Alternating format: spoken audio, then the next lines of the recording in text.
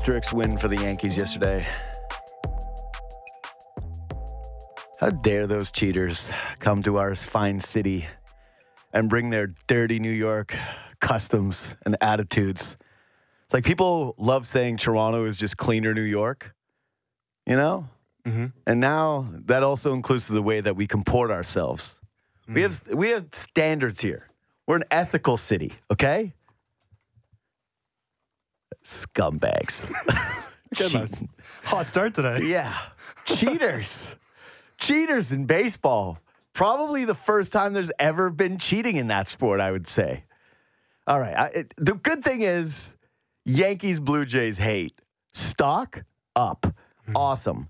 If you remember 2015 and you're old like me and Azzo, you remember how fun it was having the Jays be the hated team, and everywhere they went, people just despised them. But they were our guys to be despised. It really is part of the tragedy of Manoah being really bad right now, is he was kind of their, well, he still is their big guy that stands at the top step and goes, I wish a you-know-whatter would, you know? I wish. I'd love to see you try. But his attitude and his swagger and the way that he pissed guys off, I always really liked that about Manoah. It sucks when you're not going very well because you lose all of it and it, in fact, becomes exponentially worse. But it's sweet seeing the teams in the division hate each other. Yeah. And I loved John Schneider's "Shut Up, Fat Boy." That's got to be a shirt. That's a good shirt. Next time the Yankees come to town, at least a sign, "Shut Up, Fat Boy." That was funny. We don't know who he's talking to, but it seems it was Boone. Boone is a crybaby. He loves crying. How many times has Boone come out of the dugout in 2 games? 3, 4? He just loves walking over the umpires and having himself a little cry, and then he throws his gum. Yeah, he's a big gum thrower, which I got to say, that's a good move. That's a nice throw. I like the gum throw move. It's nice. It's a really nice way to look pissed off, and it's essentially spitting without the grossness of spitting or the risk, which is in the world of 4K, spitting and having it not be a clean release. You know, you can't end up with it back on your face. You're a meme forever. So I like the gum move. It's clean. It's fast. It's a good basically throw, the only thing I like about Aaron Boone. Anyway, I'm going to get more into the Jays and Yankees in a couple minutes here. I got Ben Nicholson-Smith coming on. We're going to talk about the cheaters and how they cheat. And some Vladdy, that didn't look good. Especially since he waved off Schneider and then he did leave the game. And I get precautionary, whatever, but it was a tight ball game and he was due up in a huge spot and he came out. So, little spooky stuff. Plenty to discuss with him. But first, I want to talk about the NBA last night because big night in the NBA. First of all, draft lottery happens. And I couldn't help but think of the Raptors. Mostly because they had 1% chance of winning the draft lottery. 1%. You saw Bobby Webster go to the podium. Congrats to the San Antonio Spurs. They get Victor Wembanyama. It actually made me think about, sports kismet, where you just go, some organizations are just built for this. Like, when they were down to the final 2, I was, first of all, obviously I told everyone I was, from a rig standpoint, Charlotte didn't make sense. And when they were down to the second, I went, this is going to be another big call for the Botano Best Bets, which hit again, by the way. And it was an easy win. Another easy win. Perfect week again. The streak continues. It just domination for me and my Botano Best Bets, which is coming up later in the show. But the Spurs win the lottery. They get Victor Wembanyama. And everyone starts doing the whole, wow, the Spurs are so lucky, and this is so, of course this is happening. They get the first overall pick again, another generational center. This just fits, blah, blah, blah, Popovich, all these different things. And all I could think of is, yes, did you get lottery ball luck? Of course you did. But they put themselves in that position. And you do make your own luck. The San Antonio Spurs, forever and ever and ever, it was, they are the culture. They are the standard holders, and they just do things the right way. And when the Raptors started winning, and when they started establishing their culture, and they started winning year over year over year, and they were looking at their ways to develop, right? And the ways they were getting applauded by national, local, every observer of the Toronto Raptors. It was through the lens of these guys are doing it the way the Spurs do it, which is remaining competitive year over year over year. They're not just doing the tank thing because they feel as though that could adversely affect their younger players or their team could become rudderless and they would just accept a culture of losing and instead, they try to foster winning and competitiveness. And that is what led to the championship, you know? Okay. You know what I think really it's all about is picking a direction. So the Raptors, who are quote-unquote Spurs East, which is living up about as well as the Toronto Maple Leafs being Blackhawks 2.0. I think both of those takes are kind of sitting in the same, oh boy, delete that file. Nick Nurse being Popovich 2.0. Again, it does come from years and years of certainty and years of competitiveness, and it sure does help when you have Tim Duncan, who plays until he's 40 years old pretty effectively. When you nail picks like Manu Ginobili and Tony Parker, and you have that extend over a decade, the Raptors didn't have that. But they were so afraid of losing the quote-unquote culture or the identity, of going into the irrelevant place that they once were. And that's where it's just, you're not sure of your culture. If you were, and Masai Ujiri was the guy, right? The stabilizing force of the organization, and that was unchanging, then they should have been able to tank. They should have known that they could rebuild that culture, that they wouldn't go through years and years and years of ineptitude, years and years where they just couldn't get out of the doldrums, where they did instill a losing culture. That's supposed to be the point of great management. That's supposed to be the point of having a great coach who's with you for more than 5 seasons after a championship. And so all I could think of last night was watching the Spurs was how badly the Raptors blew it. Again, it was just another reminder of getting sucked back into that Raptor season where they had a year from hell. They didn't make the playoffs, and they end up with the 13th overall pick in the draft. And I'm sitting there looking at it going, woof. These guys don't have their first round pick next year. They are as in the middle as it can get. And so I just think that the Spurs, once again, they just showed why they're a world-class organization, is that they knew the right time to take a big step back. They tried the little bit of a middle thing for a bit because they had Kawhi. They were coming off the championships. They did the decompression thing where they went, oh, okay, we'll take DeMar and we'll take Pirtle in the trade. They did also get a first-round pick back in that. And then they turned, those guys into assets. But man, as if the Raptors are where they are, they just did not have the confidence to go to the basement and to see the unknown, whereas a team like the Spurs did. And the team that is the Spurs gets rewarded with a generational talent that is immediately going to turn their franchise around, that puts guys just immediately into a new pecking order with their roster, where you all of a sudden you look at guys like Sohan and you say, wow, this guy is a nice wing next to Wembanyama on his own in an island. Woof, nothing. All of a sudden, Wembanyama comes, and your organization just has structure when you have a top player to build around. And here you look at the Raptors and say, all right, so they traded their pick because they're not going to tank this year again. They're going to try to stay somewhere in the middle.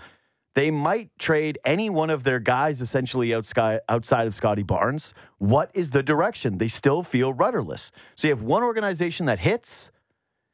They picked a direction, and you had Bobby Webster sitting up there at the podium and going, who are we? What is the identity of the Toronto Raptors?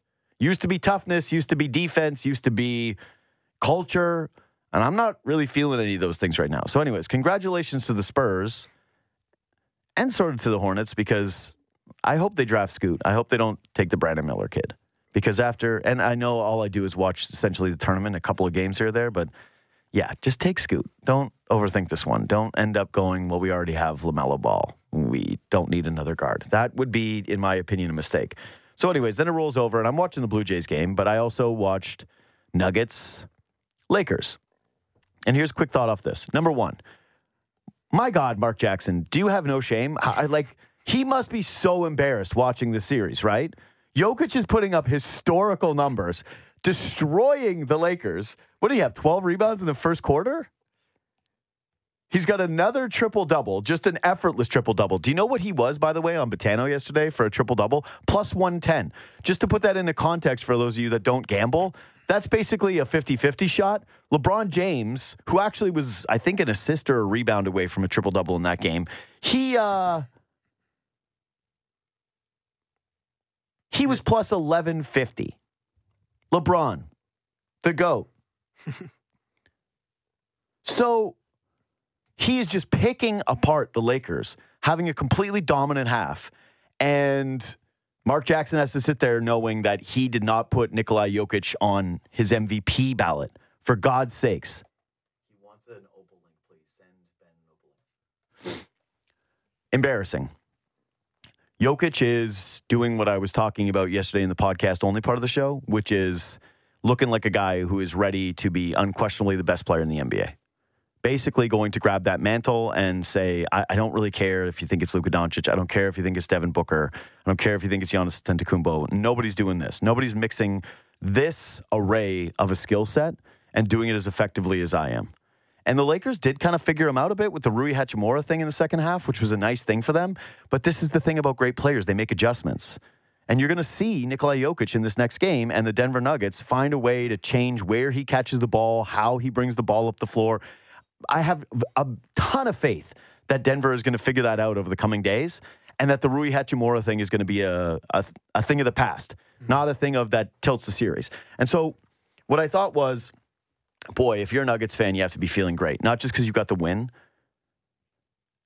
but because Anthony Davis played his ass off. He missed essentially no shots, and he was dug in defensively. He got cooked on that end by Jokic. You get that 40 points from him. You get a LeBron near triple-double where he plays another brilliant basketball game. You get Austin Reeves making big shots. You got Rui Hachimura, who, what did he give him, 17? 17. Yeah, 17 from Rui, and then a bunch of really good defensive play as well. Schroeder was digging in. Murray was still hitting shots in his face, but Schroeder's annoying. He's just that, he's one of the rare guys in the NBA that picks dudes up full court and can just do it over and over and over again effectively. So you got this really perfect road game where you punched them back in the mouth and you were really close and you came up short. And now you have to wonder, how is that going to impact LeBron going to the next game? Can Anthony Davis had two great games in a row? Are you going to go down 0-2? Can you ever win in Denver? And the Nuggets are going, yeah, we had some guys hit some shots. KCP hit some big shots, and Bruce Brown was pretty solid through a couple 16 off the bench. Yeah, he was really good. And Jokic hit a couple of prayers, and so did Murray, right? There were some weird ones in that game where it felt like they couldn't miss for the longest time. But I just look at that and say, man, Denver can do that again. Denver, that is Denver. That Jokic performance we saw, he's been ripping up those triple-doubles. That's not out of line with what he's been doing in the series. Mm-hmm. Jamal Murray at home is pretty much that guy. And although he was sick and he battled through it and has the steal, so good for Canada there. Jamal Murray, Shea has taken all of his shine as Canada's best player, but Jamal Murray's doing a nice job in this playoff run of going, yeah, I'm still here. I'm still around. Anyway, I think that the Lakers are in trouble. Perfect game for them in a lot of ways, and they still weren't able to pull it off. I could see this series going the way of 5 games. I could see this one being real quick. Either way, I'm very, very excited for the next one, but that's just how I'm feeling after that. Anyway, back to the Blue Jays, where the Yankees and Blue Jays hate. Oh, it's palpable. Ben Nicholson-Smith at the Letters, senior MLB writer for Sportsnet. Good morning, buddy. JD, how's it going? Good, man. You're a good guy. You like it when everybody gets along, you know? You're a person that brings people together. So is it awkward for you to watch these Blue Jays games, or there's just a ton of hate and animosity you got to write about it? Oh, I actually love it. Yeah. As you say, I think in real life, of course, it's nice when people get along. But I think in baseball, you just see the absurdity of, you got to stay in the third base coaching box, and then the Yankees are telling the Blue Jays to stay in the third base coaching box, and Judge is hitting these home runs, and even after the game, Kevin Gausman, who's pretty mild mannered pitcher, he's admitting like there is some dislike between these teams. Mm-hmm. So I don't know. I actually think the whole thing is pretty entertaining, and it's been a fun couple days. Yeah, it's been awesome. And I will say we've gotten some great quotes like "Shut up, fat boy" from Schneider to Boone, and this from the crew chief, James Hoy, who told pool reporters after the game, quote, "The instant I looked at his hand, it was extremely shiny and extremely sticky. It's the stickiest hand I've ever felt. My fingers had a hard time coming off his palm. End quote. How do they miss that for multiple innings? Well, I'm presuming that Herman loaded up more sticky stuff heading back out to the mound that inning, and he probably was pushing it and seeing how much he could get away with. I mean, and for all the talk about sign stealing and what's borderline and what's not, I mean, this is a clear instance. The Yankees were cheating. Domingo Herman was violating the rules of Major League Baseball. That's something that is without dispute at this point. And that quote's amazing. Like that's an umpire who's felt a lot of hands in his day. Yeah, I love that. Hey, this guy is no amateur at feeling sticky hands. He feels sticky hands every single day. If it's the stickiest hand he's ever felt, that's bad. That's not a good quote for Herman if he doesn't want to get suspended for 10 games, right? They already have the Scherzer precedent that they were talking about on the broadcast last night, and you're going in there saying it's just rosin, and they say, did you see Hoy? He said it's the stickiest hand he ever felt in his life. You're done. It's 10-game suspension. You basically got to lock that in. I will say this, though, about the other stuff. It's pretty clear now. It's not even pretty clear. It's 100% clear that the Yankees, they were playing within the rules. They were picking up like he was tipping his pitches, Jay Jackson. He admitted as much. He said it was the way that, he was throwing his slider, I think, where he was tipping it and showing the release time. The Yankees were picking up on it. Judge hit one off him. I think Ken Rosenthal reported it this morning or last night. So that one's out. That one's gone. But, yeah. Do you think that the Jays were making a little too big of a deal about the batter box stuff? It felt a little whiny to me early on, especially considering that right after it does come out that it was their own fault.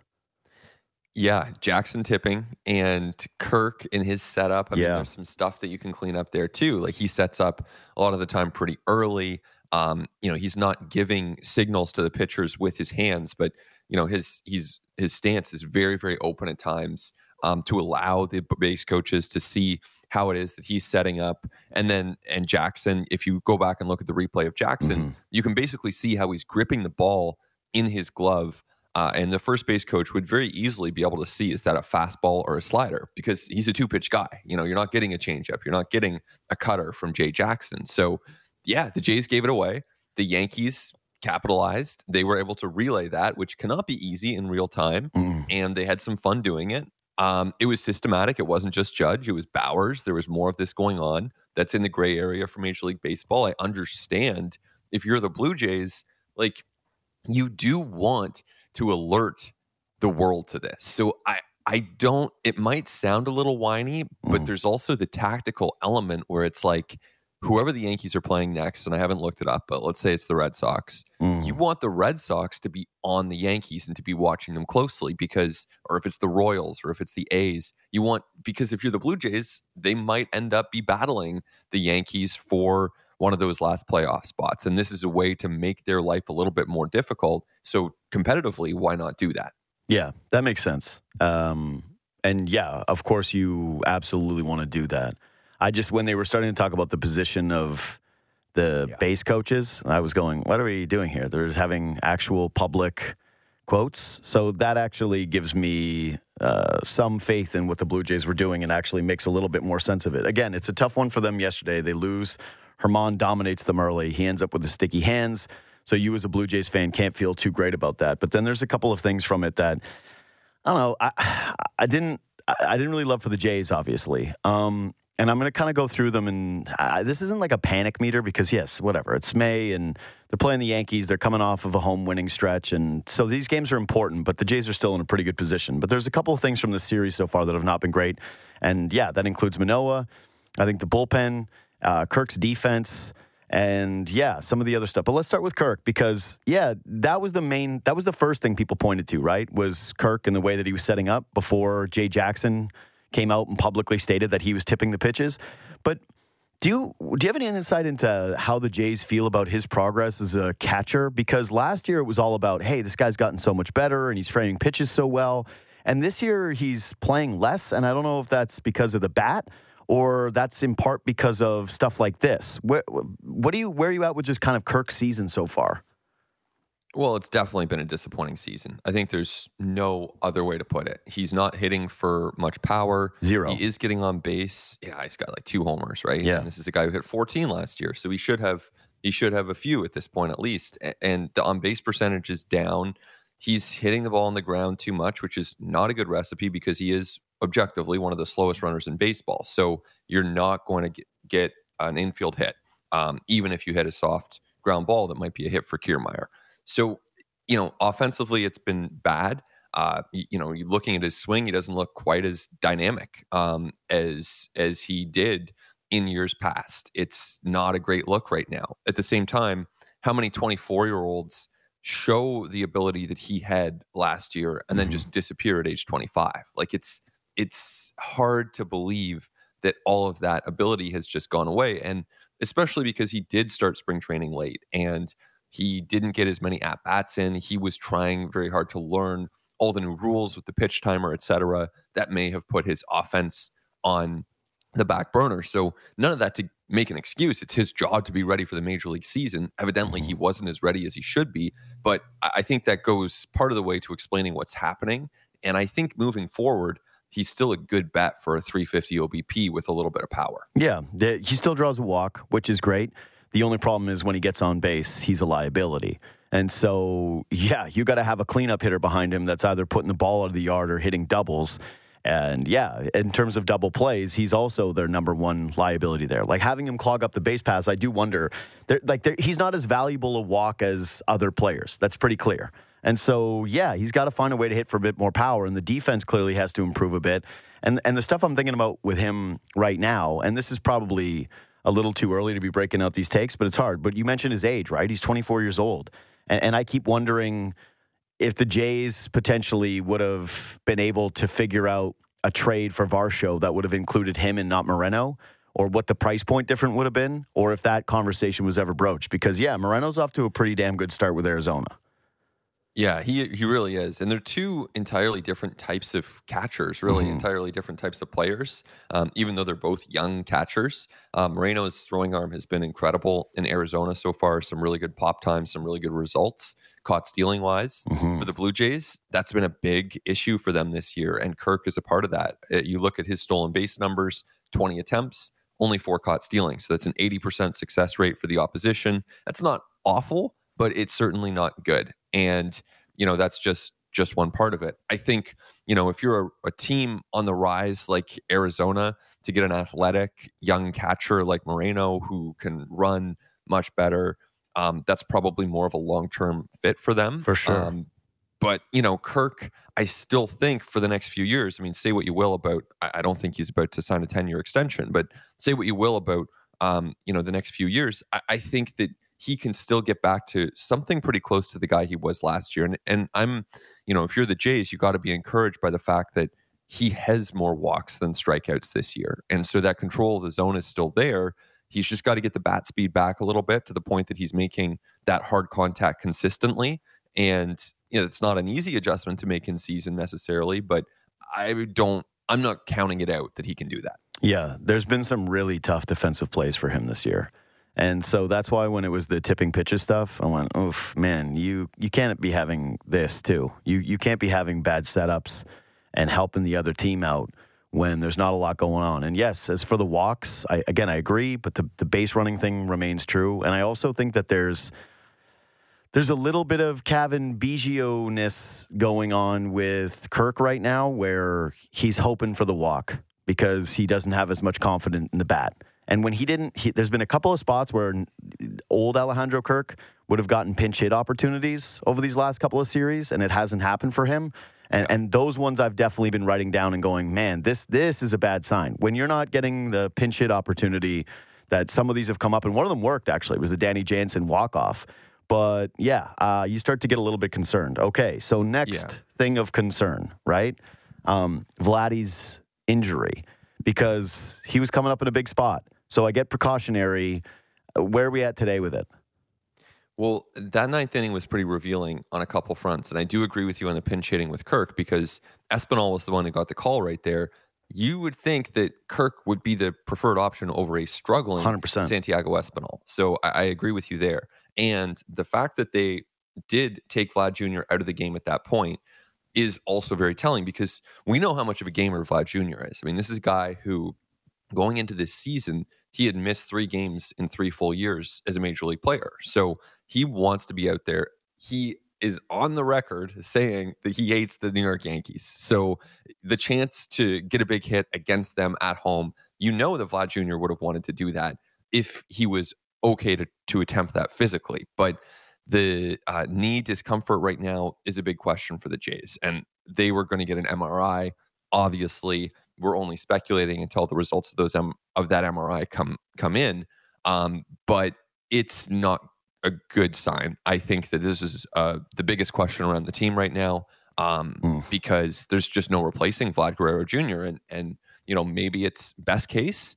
I would think he's getting a day of rest today, but best case, maybe he's back in there Thursday and plays a couple of games against the Orioles, and you're pretty much good to go. It's a day-to-day thing, but it's hard to know. And he wouldn't have been taken out of that game if there wasn't at least some concern.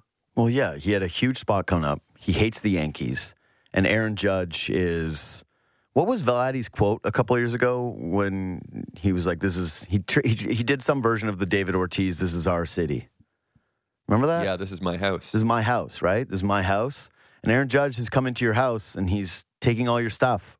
And so, yeah, maybe do a thing. And what do you make of the no home runs at home thing? Because now it's a thing. It's officially a thing. It was especially a thing when during the broadcast yesterday, Schulman's trying to reverse curse it. And I went, okay, now you're into my territory, Dan. You're down in the mud, trying anything you can to get a Vladdy bomb.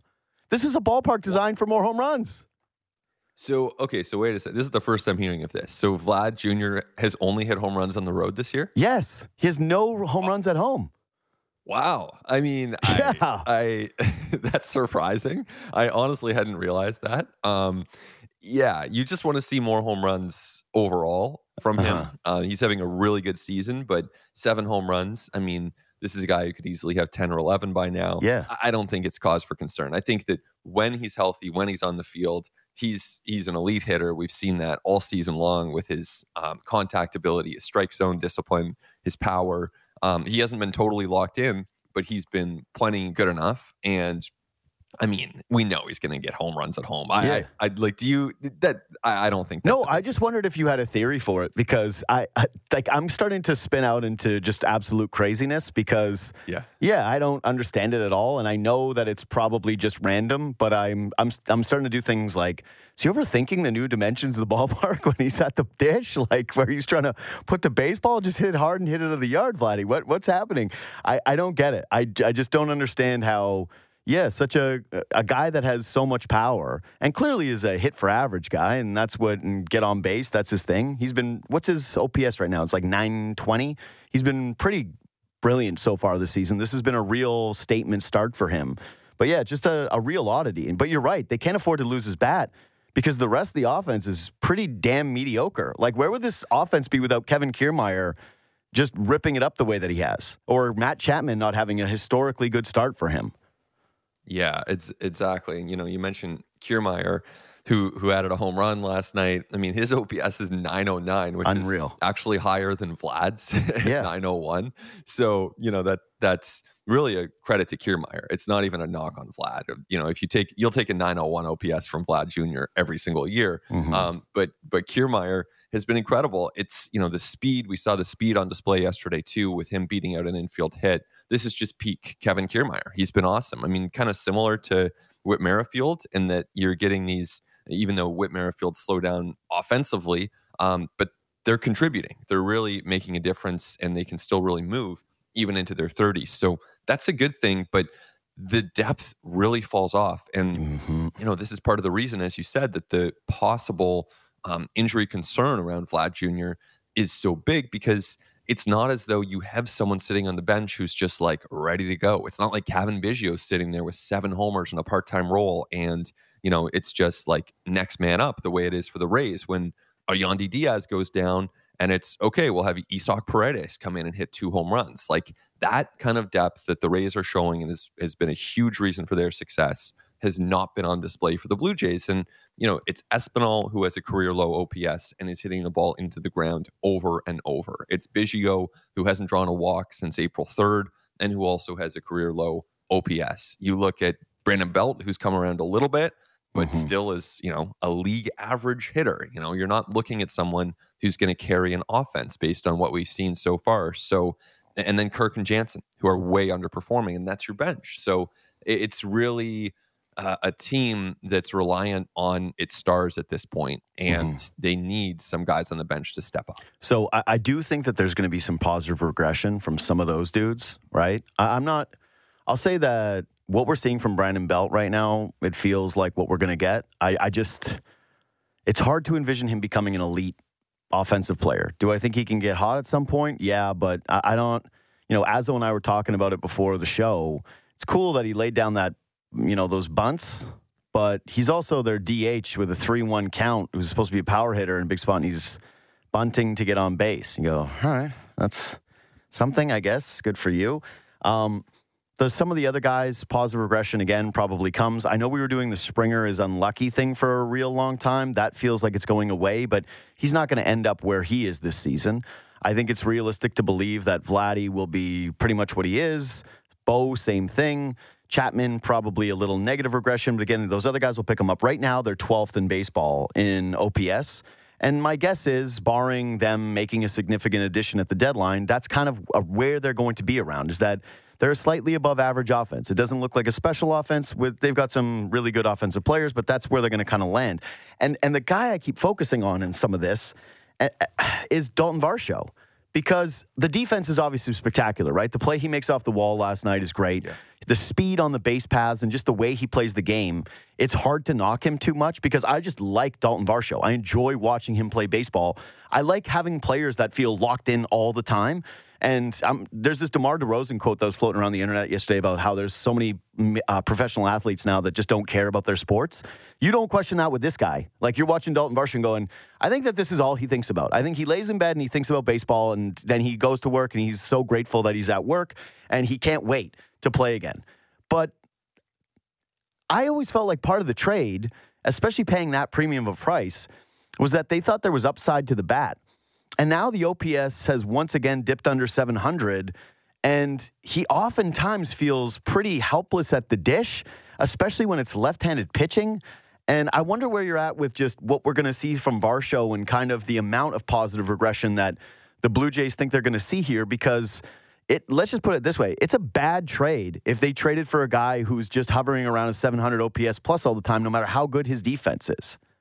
Yes, that's fair. Yeah, no doubt. I mean, you need him to hit. He hit 27 homers last year. That was his age 25 season, and he was a part-time catcher. So you're definitely thinking, if you're the Blue Jays making that trade, giving up your top prospect in Gabriel Moreno plus Lourdes Gurriel Jr., you're thinking he is going to be able to build on that offensive production, and maybe it's 30 home runs. I mean, let's not get too greedy here, but you take a guy out from behind the plate. He's not catching at all this year. That's not part of his weekly routines. And you're thinking, 30 home runs should be realistic. And with that, is that, 750, 800 OPS, something along those lines, would have been, I think, a reasonable expectation, and still is a reasonable expectation for Dalton Varsho, because it's 6 weeks in. He's not totally flailing up there. I mean, he has some good at-bats, and he has some days where, it doesn't work out for him. But yeah, I mean, as they move ahead here, he's a huge part of this core too. I mean, remembering that, this is a guy who's here not just for this year, but for many years. He's got 4 years before free agency. So in some senses, he's as much of the core as a Vladdy or as a Bo, at least from how long he's going to be in Toronto. And they need him to be a very, very productive player each one of those years. And a big part of that, of course, is the offense. It absolutely is. And I will finally bring this to light. Both Gabriel Moreno and Lourdes Gurriel Jr. this season are hitting over 300. Lourdes Gurriel Jr. has an OPS of 929. It's pretty good. That's pretty good. Dalton Varsho got to play a lot of defense to make up for, over 200 points of OPS. And Gabriel Moreno Jr., while playing catcher, has got an OPS of 746 and is hitting 321. He's catcher Ichiro. So, yeah, early returns on this deal. I'm really hoping Varsho turns around, because that story is going to grow bigger and bigger for me.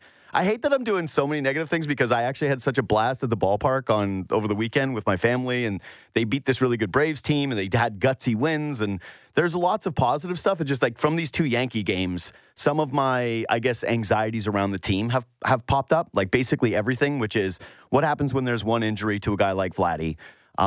What's up with Manoah, which is maybe the thing we'll go to next. And yeah, could this Varsho trade end up being kind of a disaster? But yeah, let's do the last thing before Manoah. We'll close on Manoah. The bullpen. This has been the other thing.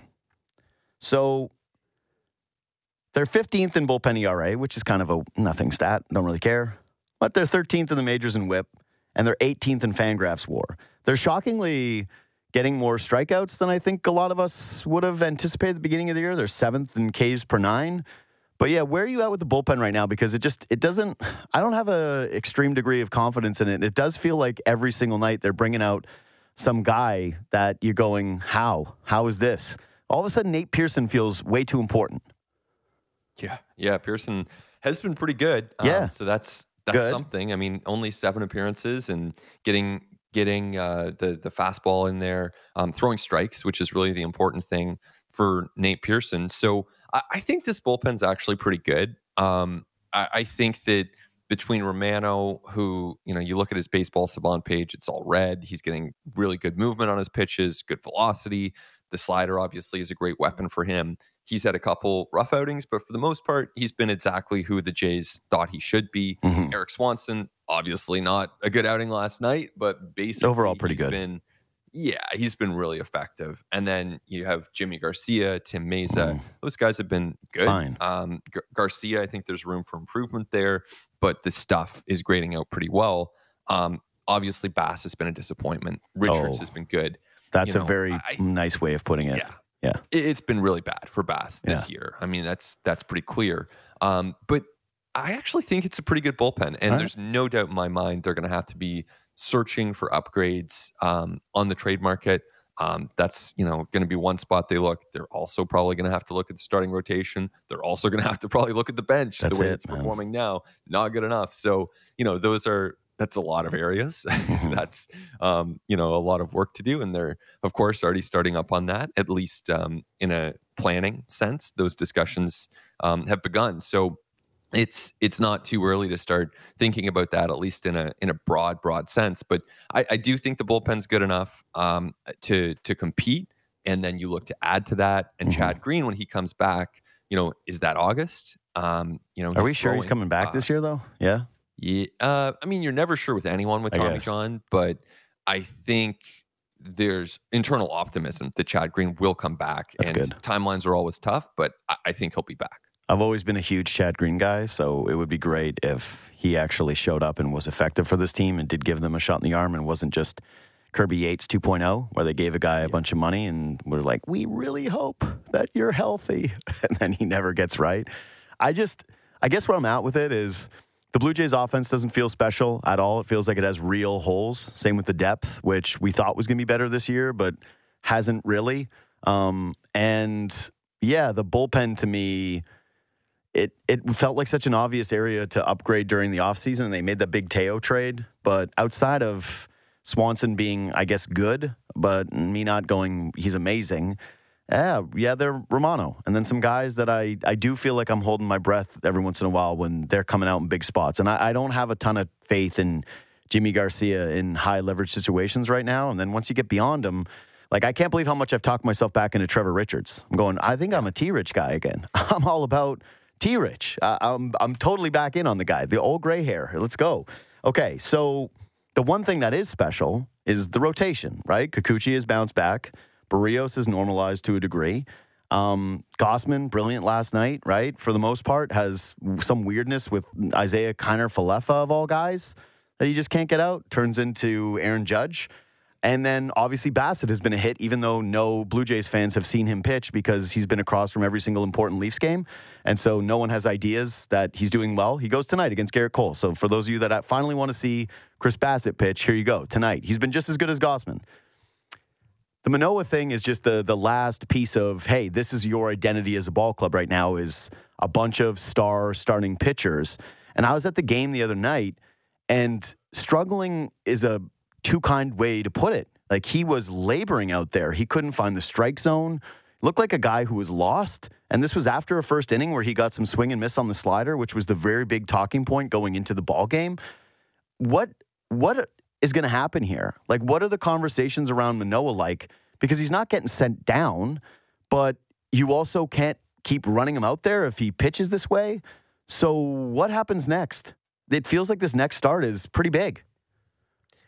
It's been such a frustrating year for Manoah, and what stands out to me the most, this is pretty obvious, is just the command. It's not there. You look at the season, 45 innings, 32 walks, 4 hit by pitch. So that's 36 free passes in 45 innings. You're approaching 1 per inning. It's not sustainable. I looked back at this to see, okay, like last year among pitchers who were starters, who pitched at least 120 innings in the season, what was the worst walk rate in baseball? And it was Chris Bubich. It was 4.4 per 9. And Manoah right now is sitting at 7. So it tells you that in Major League Baseball, teams don't let pitchers with so little command make starts for them consistently. It is not sustainable. You can't win. Like, every single team agrees, if you're walking that many hitters, you are not permitted to make starts for an extended period. So that being said, maybe there's an adjustment here that Manoah can make.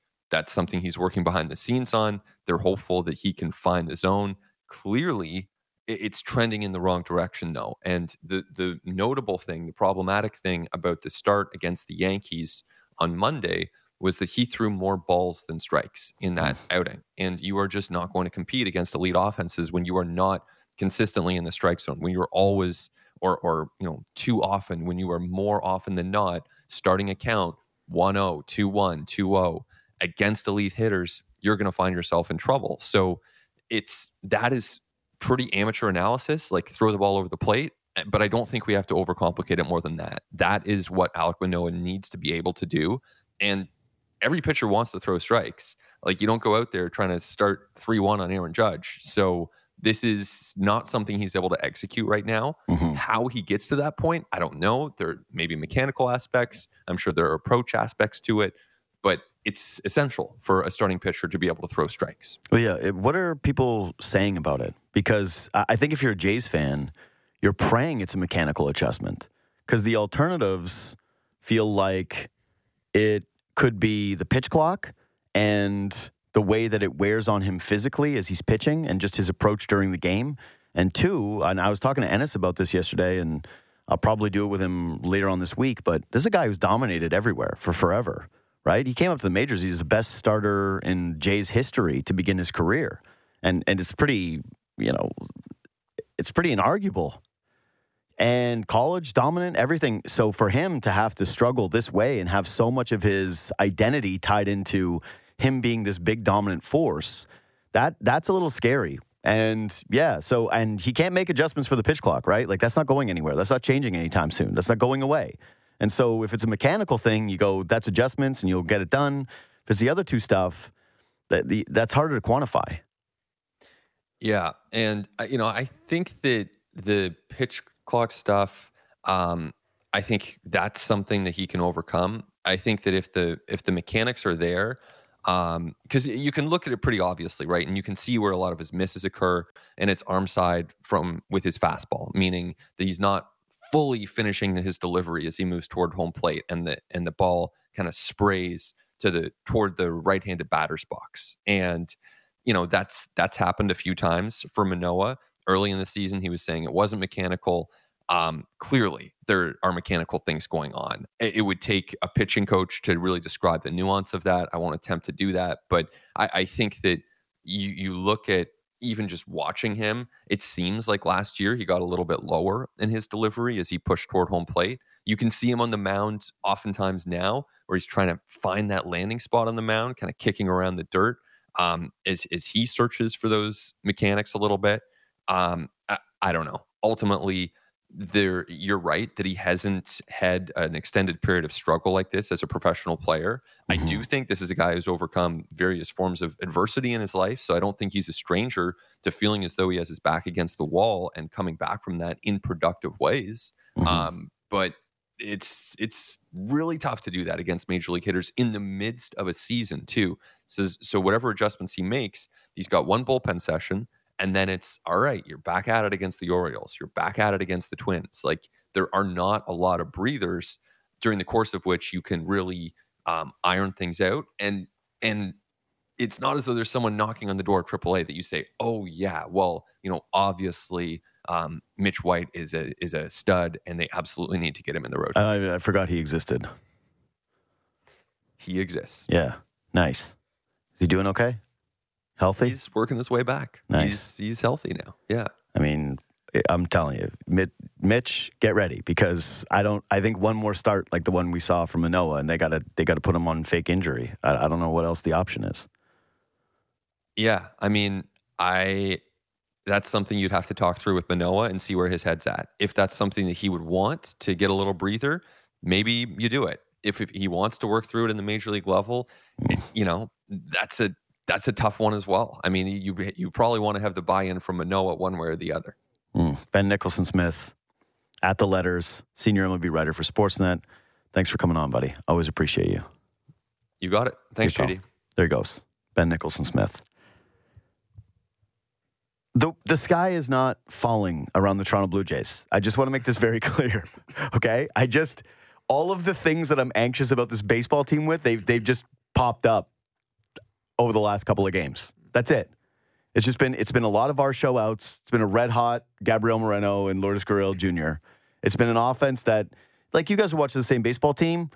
Sometimes they get hot and they string hits together and they've been fine. It's not as though this is a bum offense, but it definitely, the Belt thing feels like a huge miss at this point. They needed that guy to be a real bat, and he hasn't been.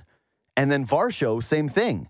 They needed him to take a step offensively, and he has regressed from where he was a year ago, hitting less power, still getting on base, but it's the same thing as Kirk. Okay, fine. You're on first base a lot. Okay. Where's some power? This is the American League East. Yeah. It's hard to envision the Blue Jays winning a World Series with a mediocre offense and a mediocre bullpen. And Ben's right. Again, I don't think the bullpen is a disaster. It's not a nightmare. It's not like a couple of seasons ago where they couldn't get an out, and it was costing them games and it cost them the playoffs. It's underwhelming considering that a year ago they got knocked out of the playoffs because their bullpen sucked. Yeah. And that it was always why is it again an area that they have to target at the deadline? You would have figured that after this many seasons, they would have had another nasty guy in there. And yeah, they how could they have been able to tell that Bass was going to go from a guy that was good to bad? Well, you know how you can find out, because it's relief pitching. And that's why you get the higher velocity, actual impact arms. But yeah, do you guys trust Jimmy Garcia in a big spot right now? Swanson's okay. He came in that game last night. I was trembling, gave up a huge shot. Guess what? That's who you're going to be facing in the important games, is Aaron Judge in a big spot. You're a high leverage reliever. That's the job. Yeah. So, yeah, just some bad. And then Manoah stuff is terrifying. We've talked about it over the last couple of days. But here's the good news is that the other four starters have all been just rock solid. And you get another one of them tonight with Chris Bassett, who has been, they've had two amazing signings in Bassett so far and Kiermaier. Yes. They have been out of this world hits up until this point. And then you've got a pretty sizable miss, I would say, in Brandon Belt. And then the idea of keeping the Kevin Biggios and the Espinals, they always kept all these second basemen, these light-hitting utility guys that don't really, Whit Merrifield, he was hot for a little while, but now what's your level of confidence when Whit's up at the dish? Like, you got these three guys that are sort of just redundant, but not great. Anyway, we got to take a break, but my best bets continue to hit. My Betano best bets. I've had a lot of you reach out over the last couple of days, which has been very nice. I love it when you hit me with the DMs at JD Bunkus, especially those of you that have been giving me the testimonials about how much you love the book, because I told you it's great. My best bet is next. Sportsnet 590, The Fan. All right. Time for Best Bets, brought to you by Betano Sportsbook, the only sportsbook that I use. It's the best sportsbook in Ontario. It is the global sports betting operator of 2022, which I didn't decide. But yeah, I picked this book for a reason. So yeah, reach out anytime at JD Bunkus. It's red hot. I can't miss. Not even afraid. Keep saying it. I'm fearless. Because I'm just better at this than anyone else on the planet, frankly. Nobody picks like I do. You should see my account. Just smashed. Just destroying, eviscerating. Yesterday, Austin Reeves over 2.5, 1.5, 3. I think he had 4. You're welcome, world. 5. Joe Bo says, yeah, all right. Everybody just say thank you. Say thank you, JD. Under 4.5 runs in the first 5 innings of the Blue Jays game tonight. Chris Bassett, Garrett Cole, possibly, potentially no Vladdy. I think the price changes once he's officially listed out. Grab it right now. That is your Botano best bet. I'll see you tomorrow.